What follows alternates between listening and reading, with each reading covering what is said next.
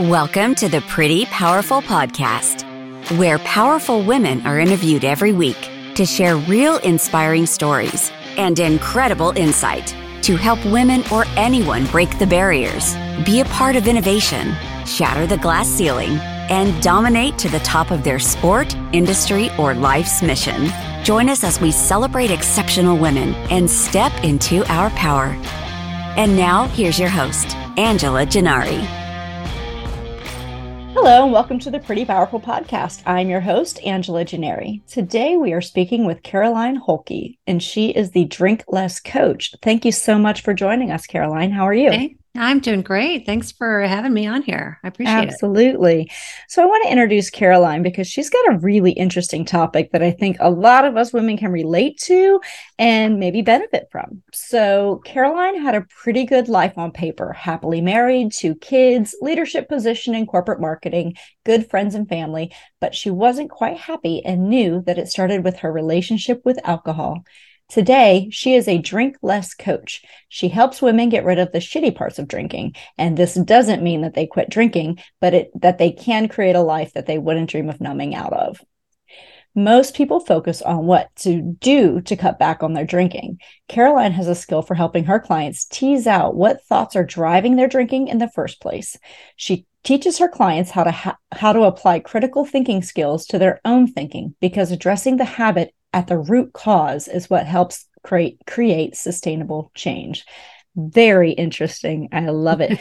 So let's dive into this topic because it's something that I think we all question a little bit, as mom, as entrepreneur, I'll have a glass of wine to kind of unwind down at the end of the night and maybe 2. Right. And well, you wake up and you feel kind of shitty. Yeah. I mean, and look at what all the messages that we receive through our friends, family, parents, TV, movies. I mean, all of it. It's like, oh yeah, everybody comes home and has a glass of wine or a bottle, Mm-hmm. Yeah. So, yeah. Well, and it's those weeknight drinking things, got some friends over, they're hanging out, we're talking, and you're mindlessly drinking. That's the part where I feel like we get caught up in it. It's like, you're not counting, oh, I've had 3 glasses of wine. Oh, I've had 2 mixed drinks. Like, you're not really counting it up. You're just like, you just feel really bad at the end of the day. Or the next morning. Oh, yeah. So tell me, what led you down this path? I'm fascinated. Yeah. So I'll start from like the beginning, I would say. I was raised in a society that, I mean, everybody was big.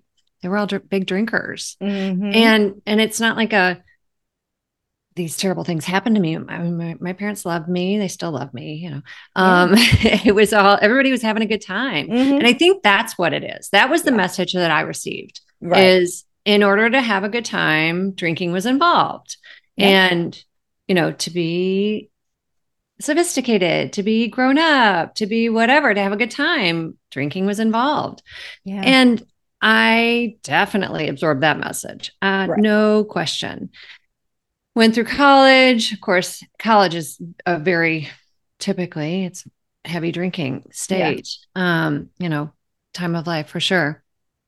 And my drinking definitely cut back quite a bit when I had children and, kind of running around with them and all that stuff. I think that is pretty typical. It's just like the energy involved with these little creatures. Right. Exactly. Now, I will say that I do hear a lot of people that will say, to your point earlier, like, I just need something to relax at the end of the day. Like, I'm tired. Right. And I think that's independent of life stage. Right. But I know that for me in general, there were a couple kind of milestone moments for me. My brother died by suicide. Sorry. Thank you. I had been dealing with some significant health issues myself. Then my husband was having some health issues. It was just like, it's not one thing and there's a bunch of different things. So the foundation is everybody drinks, right? Drink to have fun. You layer on this stuff about, it also helps to relax. Right. And then these additional stressors. And all of a sudden I found that I was just drinking more than I intended to, more often than I wanted. Yeah. And it's so interesting when you get to that point, because I mean, nobody would say that I have a drinking problem or that I had a drinking problem. In fact, a lot of people, think that it's like everything that I've done is just kind of dumb. Right. I had not been drinking for almost 2 years, and my stepfather didn't even realize it. So like, oh, wow. just as an indicator. But I knew, right. Like I knew that I felt like I was driving with the emergency brake on. Okay. So I continued to get promoted at work and, do projects and have successful relationships and everything. But I knew internally that things were just kind of off. Right. And so one of the things that I say is that you don't have to wait until you have a drinking problem per se to get help with your drinking. Right. Like, and to like have a personal problem with the consequences of your drinking. Right. Absolutely. And so it may sound a little nuanced. It may sound a little whatever, but to me that made sense. And there was, there were a number of events that I was like, ooh, that doesn't feel good. I don't want to do that again, kind of thing. And I think like everything came to a head for me. I was at a work meeting. We were in London. It was a big night. Everybody was out. Everybody was drunk. And I'm telling this story specifically because it's work related, and I like kind of your messaging regarding like what we do as women. Yeah. And this is actually the first time I've shared this on a podcast, so I'm going to say this. Okay. There was a male colleague who started hitting on me, and it was late night, and I pushed him away and everything, but it was still one of those things where I woke up the next morning and I was like, this is not cool. Like, I need to make sure that I definitely have my wits about me. I was fine. Nothing happened again. Yeah. But, what if I had that extra shot? What if I had, like then the brain starts going to all the what ifs, all that catastrophizing, right? Yeah. Yeah. And then, of course, this guy continues to get promoted, and I'm certainly not going to tell anybody at work, heaven forbid, even though HR says, oh, you should say this stuff, whatever. I was like, I don't buy that. But yeah. Yeah. And that next morning I woke up and I said, that's not cool. Well, okay. It was late morning. Yeah. I woke up and, and I downloaded a book. And I read that on the way home from London. I started kind of doing my own research. I started,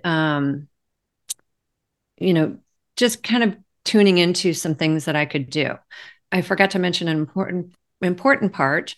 My brother had been in rehab. He'd been in rehab since I was in high school, basically the first times that he'd gone through. So I was very familiar with the AA model of abstinence only. So I knew that. And I also knew that where I was, that it wasn't appropriate for AA. I felt like they would laugh me out. Right. And so I started listening to podcasts and reading books and just kind of tuning into the things that are available. And I found a coach who was talking about stop over drinking. And I said, ding, ding, ding, that's it. Yeah. Like, I don't want to stop drinking. I just want to stop the overing part. Right. Well, and that's what I love your topic as the drink less coach. You're not the, go into complete, and utter like abstinence from drinking and, we're going to totally get rid of it. That's not your point. Your point is stop numbing yourself. Right. And stop putting yourself in predicaments. And I think as women, and this is where, I have been in those predicaments as well, work-related function, everybody's drinking, and, your inhibitions come down. And here's where it becomes tricky is if I'm drinking as a woman and a man is hitting on me, I may not have the same sensibilities to be able to walk away. Like I'm probably going to be a little slower in my reaction time. Something bad could happen to me. I don't have my wits about me. I don't have that, guard up that says, hey, this isn't right. Your inhibitions are lowered too. And even if you don't do anything with that, that hitting on you phase, it's enough if you're even engaging in it that the rumors could start, and if something were to happen, God forbid, somebody takes advantage of you as a woman, right there, you lose your defense of, well, hey, I was intoxicated, and all of a sudden it's judged harshly on the women, even more so, I would say, than the men. That it's our fault. That we let them on. We asked for it. We were drinking. We weren't really pushing them away the way we could have. There wasn't a hard no, whatever that is. And it just puts yourself into predicaments. And I think that's where I can really get behind this whole idea, because I've seen it over and over and over again in these absolutely. Especially with people who travel. I was just having this conversation the other day with somebody, and it's like, golly, like when you travel for work, you see how, how do I say this nicely? You see infidelity right in front of you. And, it's just, you people just don't talk about it. Right. It's, what happens wherever stays wherever. And it's a terrible mindset. But at the same time, alcohol is typically involved in those decisions. So, if you can pull yourself out of that over drinking phase, have a glass of wine and then stop there. And then, you have your wits about you. You can make, good functional decisions for yourself. Yeah, absolutely. Absolutely. Yeah. And a lot of people believe that they need to, I was coaching somebody just last week about how a lot of the networking and stuff occurs after the meetings. And you're at dinner, you're at the bar, you're wherever, and a lot of the learning does occur there. Yeah. And I agree with that to a certain degree. Yes. My position is, what does it matter what's in the glass? Right. Exactly. Yeah. Nobody's asking you, hey, is there vodka in their club soda? Right. Right. Totally. It could just be club soda. Totally. Right. Totally. 100%. Totally. So, you talk about, you can still have fun minus the drinking. So let's talk about that a little bit. Yeah. I mean, from my perspective, I have more fun. I am less worried that I'm going to say something wrong, or that I'm going to, whatever. I know for sure that when I say something wrong, I'm just saying something wrong. Nobody's going to come back and say, oh, you were drunk. Right. Because I wasn't. Right. Like, you're less likely to make an ass out of yourself. Well, or if I'm acting silly, I'm just acting silly. Right. That legitimately is me. It's not because I'm drunk. So, so yeah, I have felt that it is easier for me when I'm not drinking, when I'm drinking less. I know for sure that so often I used to believe that it was a connector.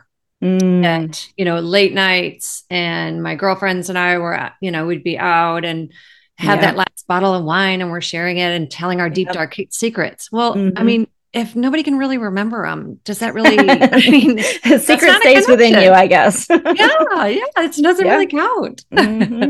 Yeah, I know for sure.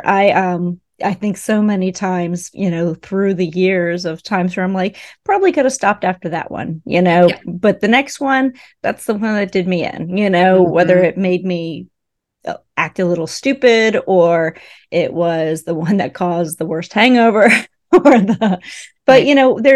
there's health things, like I'm getting older, and, we're all aging, there's so many health benefits to cutting back on alcohol. The calories, number one, that's for sure. The calories are significant. The sugar, the amount of sugar that's in alcohol, that's what really does you in the next day for the hangover, is that, you're on a huge sugar rush, and then the next day you are without sugar, and now you feel like crap.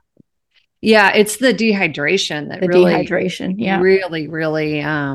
does everybody in. And I think particularly for women, because we have more body fat, so there's less, we have less water in our system, less hydration in our system to begin with. And so it can impact us even more. And then you add the aging on. Yeah. And so that becomes, it's more dehydrating, basically. I teach an alcohol awareness class for my company. We provide event staff and security for large venues. And one of the certifications that we have for all of our staff is called TEAM, which is Techniques in Effective Alcohol Management.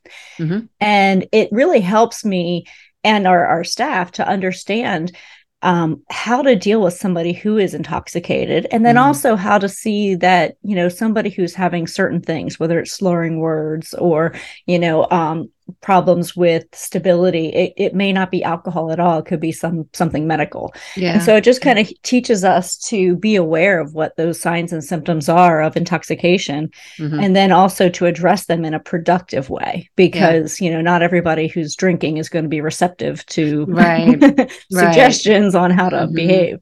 And so, it really helps us. But learning that is important, because you start learning, as somebody who's 21 versus somebody who's 51, you would think the 21-year-old is going to have better ability to metabolize alcohol, but it's not true. The 51-year-old who has a higher tolerance is going to be able to metabolize alcohol better, but it's not true the 21-year-old will, because our livers start to take a major toll over the years.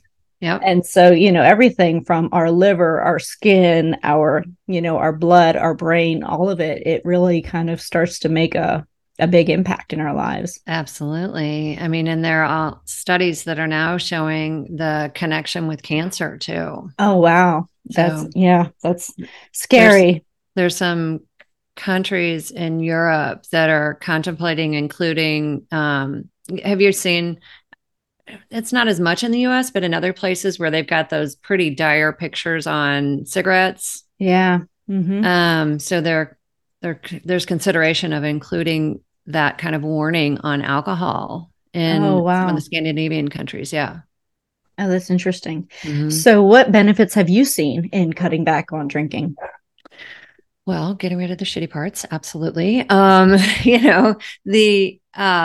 So benefits, I would say, I do feel like I'm much more connected when I go out and when I'm with people, because I'm with people. I'm not thinking about when the waiter's going to come back and fill the glass. I'm not thinking about, I haven't kind of, I'm not numbed out. I'm there and I'm present. And I remember the conversation the next day. And if I don't remember it, that's okay. I'm not supposed to remember every single detail. That's fine. That is, I guess, one thing that came up to me. My kids would say, "Oh, well, I told you last night," or something like that. And it was a little bit hazy.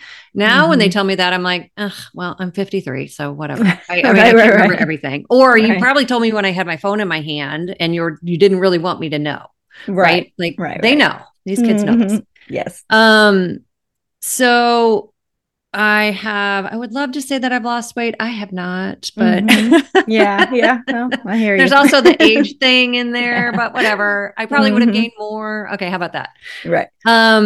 I just feel better. I really do. And, I will say that in the beginning, I really considered it a superpower when I would go out to work, when I would have work happy hours and stuff. Yeah. Because it's really clear when you're the fly on the wall, or not the fly on the wall, but when you're more observant of what's happening, everybody starts getting sloppy pretty quickly, actually. And they lose the ability to connect the dots. Whereas when you still are totally with it, when you're still totally like seeing everything for what it is, then it's so easy. It's like, ooh, that's really smart. I'm like, yeah. I mean, this is my advantage here. So, So tell me, what are the other steps to getting rid of the shitty parts of drinking? Because I like how you say that, because it's so accurate. But tell me what steps you take to get rid of those parts of drinking. Yeah, exactly. And I wouldn't, before I get into that, I will say that I'm intentionally, I thought about that phrasing intentionally, because the shitty parts of drinking are different for everybody. Right. for some people, they can have a glass of wine and they're totally fine. For some people, they can have 2 glasses of wine and they're totally fine. Everybody's going to be a little bit different. Right. Some people will say, I only want to drink on the weekends. I don't want to drink during the week, or I don't want to drink as a response to stress. Yeah. So it's going to be different for everybody. I'm not the oracle that says you should drink, whatever. That's way too much responsibility. That's not my deal. Right. But I believe that everybody does know what's right for them. It's just kind of buried. And so getting into that inner wisdom, getting into, kind of unlocking that part is what I can help my clients do. But you asked what the steps are. So first and foremost, there are some tactics that we utilize, some strategies and some tactics that we do.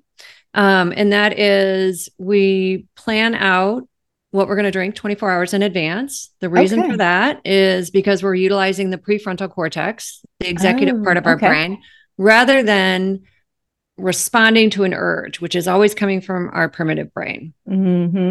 So I like to make fun of our cat, Ernie, who's I think he was in the background a little while ago, but Ernie loves having his treats, and he normally gets them after dinner. Well, during COVID, we were all here. We all ate meals together. Ernie was a little confused. He's like, well, you guys are here. So do I get a treat after breakfast and after lunch and after all the snacks? And so he developed a habit too, as did we, right? So he responds to that urge just like we do. Right. It's totally normal. Now for us, we have urges normally it's not after breakfast. Okay. That's a different category. But after dinner or when coming home from work or whatever that is. So when you plan that 24 hours in advance, your executive brain typically does not write down. You write it down. Your executive brain typically does not say, I'm going to drink 2 bottles of wine tomorrow night. No. Right. Right. Just not a good executive brain. It doesn't. Brain. Right. There are exceptions, of course, but whatever. And so planning it ahead is important. And then you kind of review that before you start drinking. Like, why have I decided to drink this? Whatever it is, that's totally fine. Right. We're all adults here. You are allowed to drink whatever you want to drink. Right. Right. The worst thing we can do is put restrictions on it, because then all of a sudden it's like, I want to rebel against it. And then what I advise my clients to do is think about that. It's really not as important the number of drinks that you put on there as it is, I want to become somebody who keeps his or her word to themselves. Yes. Like, that's why it's important. Right. Right. Like, this is what I decided. This is what I want to stick to. And then after that, the next day you look at it and you say, was I able to stick to my plan? Why or why not? What was I thinking if I did? What was I thinking if I didn't? What can I learn from it? Right. Most people don't want to do that part. Right. Yeah. But I feel like there's gold there. Yeah, there really is. Because if you can do that, you can do incredible other things, Right. I've always said that I don't want anything to have more control over me than I have of it. Yep. And so, I noticed that, with people who have addictions or, and what I find is that a lot of things can take that form, whether it's work, whether it's, kids, whether it's, and so I try to be very intentional about my life.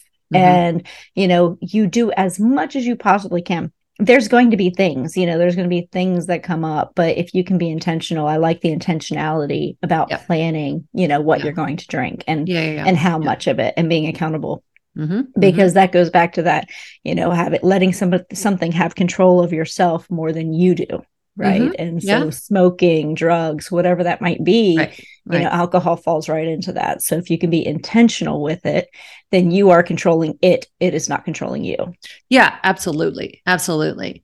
And so often what I found is, that we are utilizing an external substance in order to basically buffer our negative emotions. Absolutely. Like I don't want to feel that urge. I don't want to feel the deprivation. I don't want to feel the boredom, whatever it is. I'm going to have a drink. And so recognizing that that's all internally generated. Yeah. Like those feelings are not coming from so-and-so pouring a drink. Right. That's coming from the interpretation that I have about it.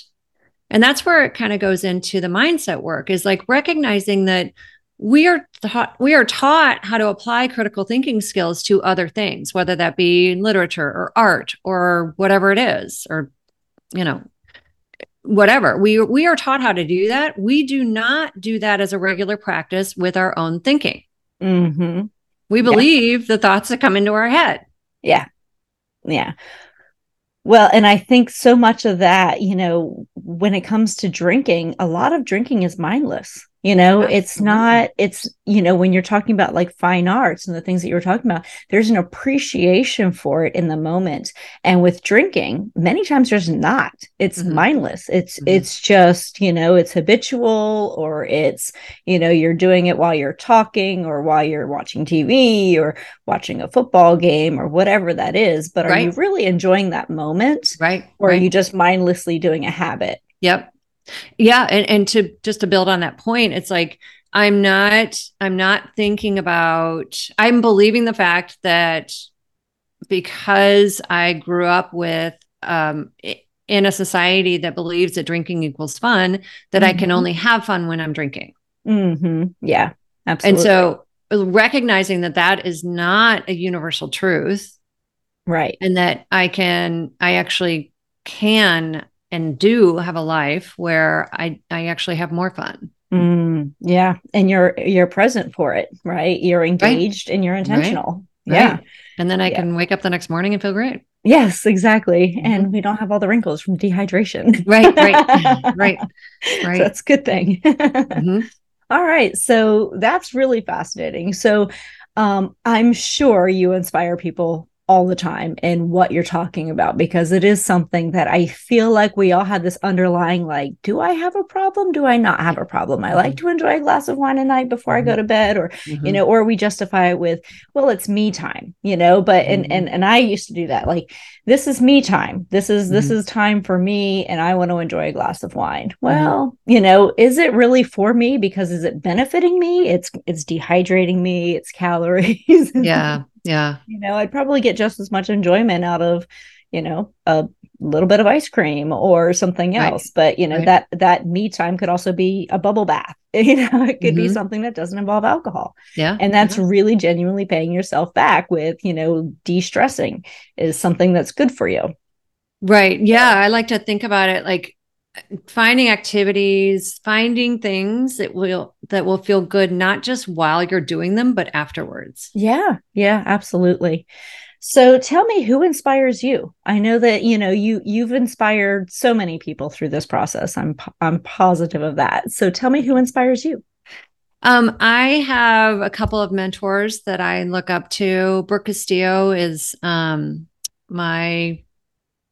she's the head of the life coach school, which is where I got my certification. Yeah. So certainly her.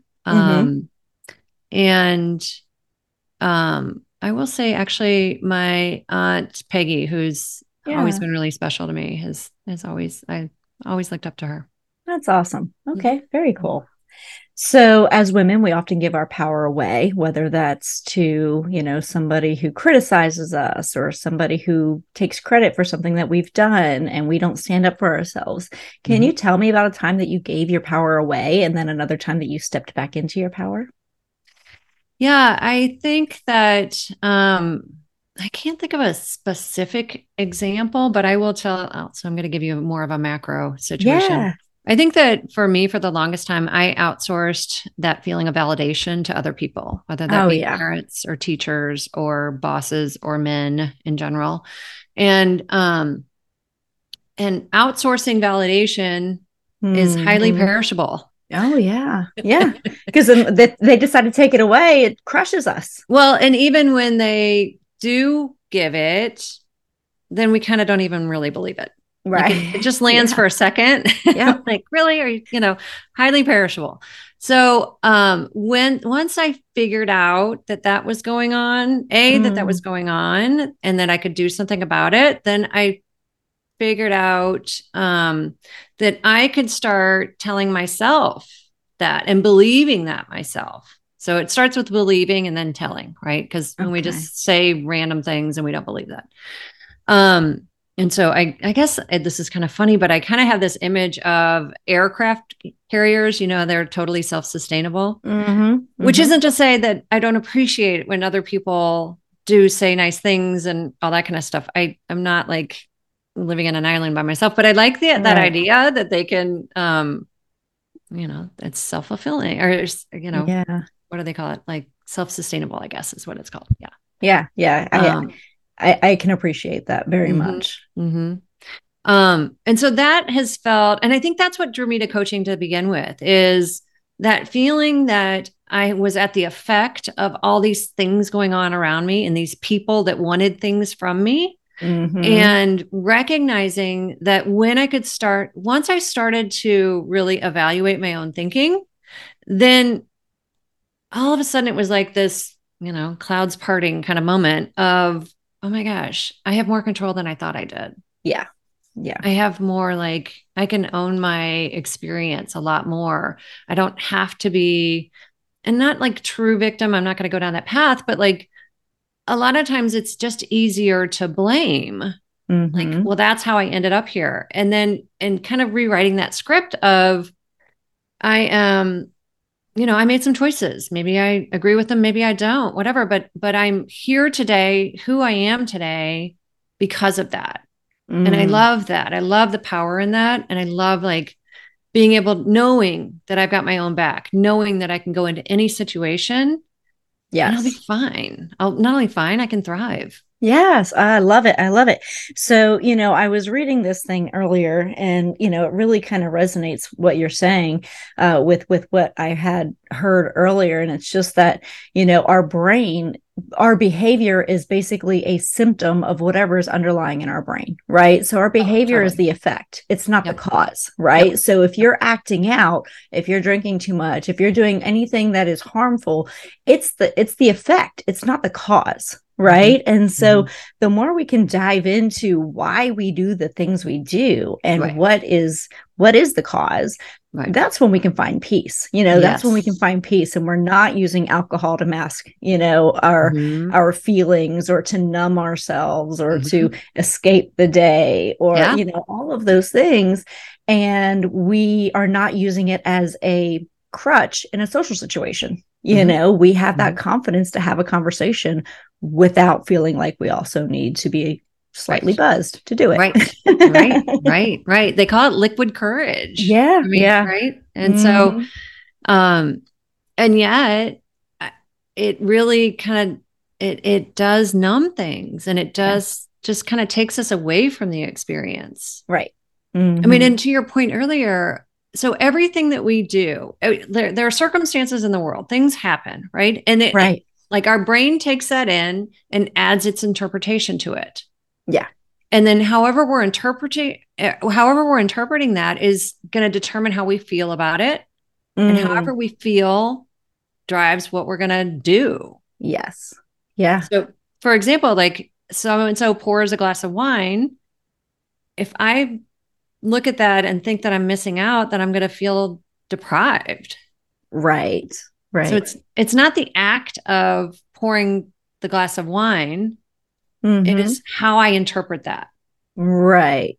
Oh, absolutely. Well, and with me, I genuinely like the taste of wine. I genuinely enjoy the smell, the taste, because I have an appreciation for it. But if I'm drinking cheap, bad wine, just to do it, that's not appreciating that moment. Right. And so if you just say, I'm only going to drink if this occasion calls for it, or if it's what I really want, right? If I can savor that moment, if I'm just at a party and they've got a bunch of stuff out on the counter and you're just randomly pouring and there's no rhyme or reason or appreciation for it, maybe just pour yourself a water. Maybe just say, this isn't really going to move me forward. Right. And so, it's similar to anything else. If I wanted to have a piece of chocolate, it's the same thing. I'm enjoying that piece of chocolate. But if I'm sitting here with, a bag of something in my hand and I'm just mindlessly eating, I'm not appreciating that moment either. Totally. I'm cracking up that you're saying that, because yes, there's all this Halloween candy in right. my house right now. I yes, so I can relate.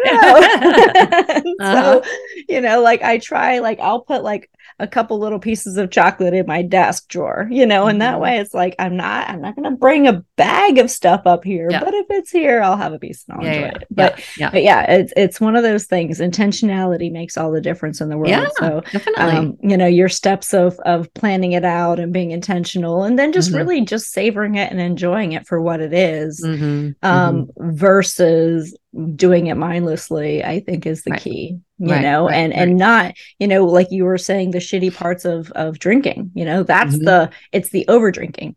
It's the over drinking. Went beyond enjoying it. And now I'm suffering as a result. Right. And it's not just the physical suffering. It's also it's the mental beatdown that we give ourselves, which is awful. Right. If after I'm so smart, why haven't I figured this out? Right. Exactly. Yeah. Or it's the, oh my God, did I make an ass out of myself? Oh, what did I say? Oh, did I behave badly? Oh, am I okay to drive, or should I call in, an Uber or Lyft or something? And so, it's all those decisions that are made after you start drinking that, if you just plan, I'm going to have a glass of wine, I know that I will metabolize, the average adult metabolizes, I think it's 1.5 glasses or 1.5 alcohol drinks per hour. Right. And so if you can stay on track with that, you should be okay. But if you are drinking faster than your body is metabolizing it, not a good situation. Right. And so, it's all about pacing and tracking and being intentional and understanding what it is that you're doing before you start doing it. Yeah, absolutely. Absolutely.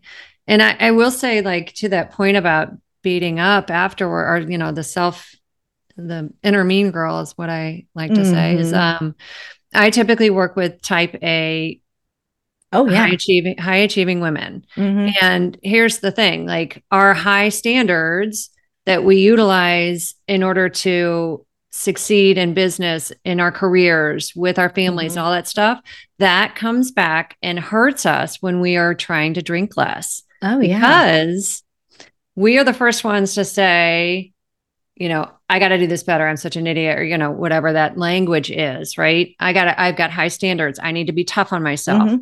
This works in other areas. What happens with drinking less is we eventually, like, our primitive brain kicks in and is like, we should have a drink and get rid of all this negative noise. Right. Here's your escape hatch to like, get rid of this. And so that becomes another neural pathway. Yeah, absolutely. And so recognizing that that's playing out, and that, is the first thing, because typically my clients will say, well, true. It has worked in other areas. Yeah. It doesn't work in this one. Right. Yeah, that's good. Absolutely. So what advice would you give your 18-year-old self? So I love that you asked this, because I have a 17-year-old. Yes. That first and foremost, that you're not alone, and that everybody else around you feels like it's important to fit in as well. And that, so you're not alone, and yet you're a star. You are perfect and unique exactly the way that you are. And so don't try to smooth out the points of your star in order to fit into the round hole. Oh, I love it. That's so good. And so, like, live out your uniqueness, and it will all work out. Yeah, I love it. That's great advice for your 17-year-old. Absolutely. Yeah, I agree. And alcohol is one of those things where I feel like we do to fit in. So yeah, absolutely. So what do you wish more people knew? I wish that more people knew that you didn't have to have a drinking problem in order to get help.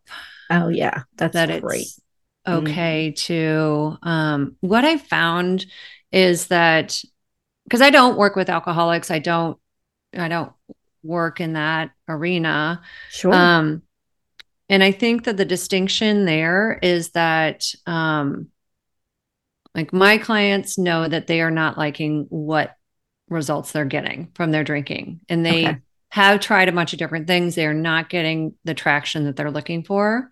And so it's just similar to like, we bought a guitar a couple years ago and thought we were going to learn online and stuff like that.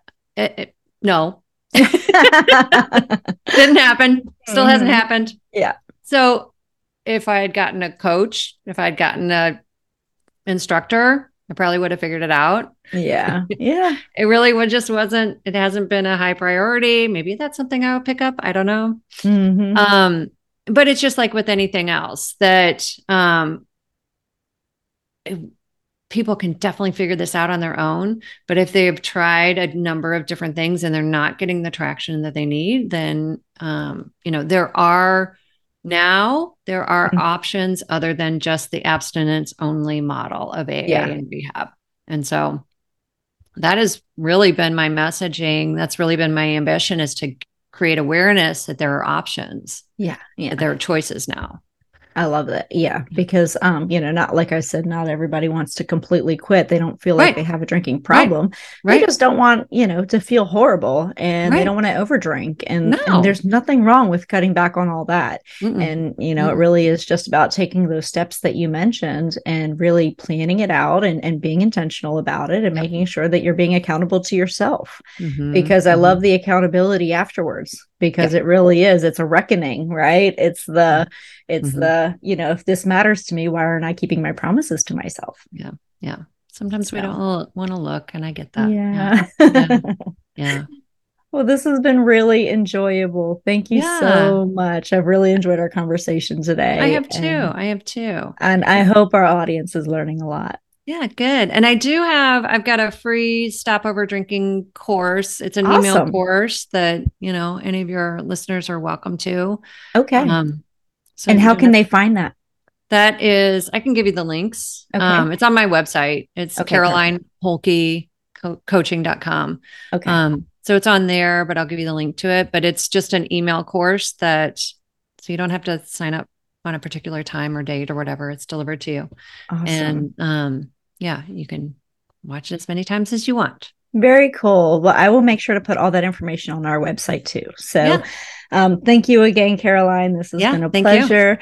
So thank you guys so much for joining us for another episode of the Pretty Powerful Podcast. This is Angela Gennari, and all of Caroline Holke's information will be on the prettypowerfulpodcast.com. So please do check us out, like, subscribe, and share. Thank you so much. Have an amazing day.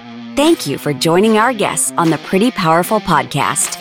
And we hope you've gained new insight and learned from exceptional women. Remember to subscribe or check out this and all episodes on prettypowerfulpodcast.com. Visit us next time. And until then, step into your own power.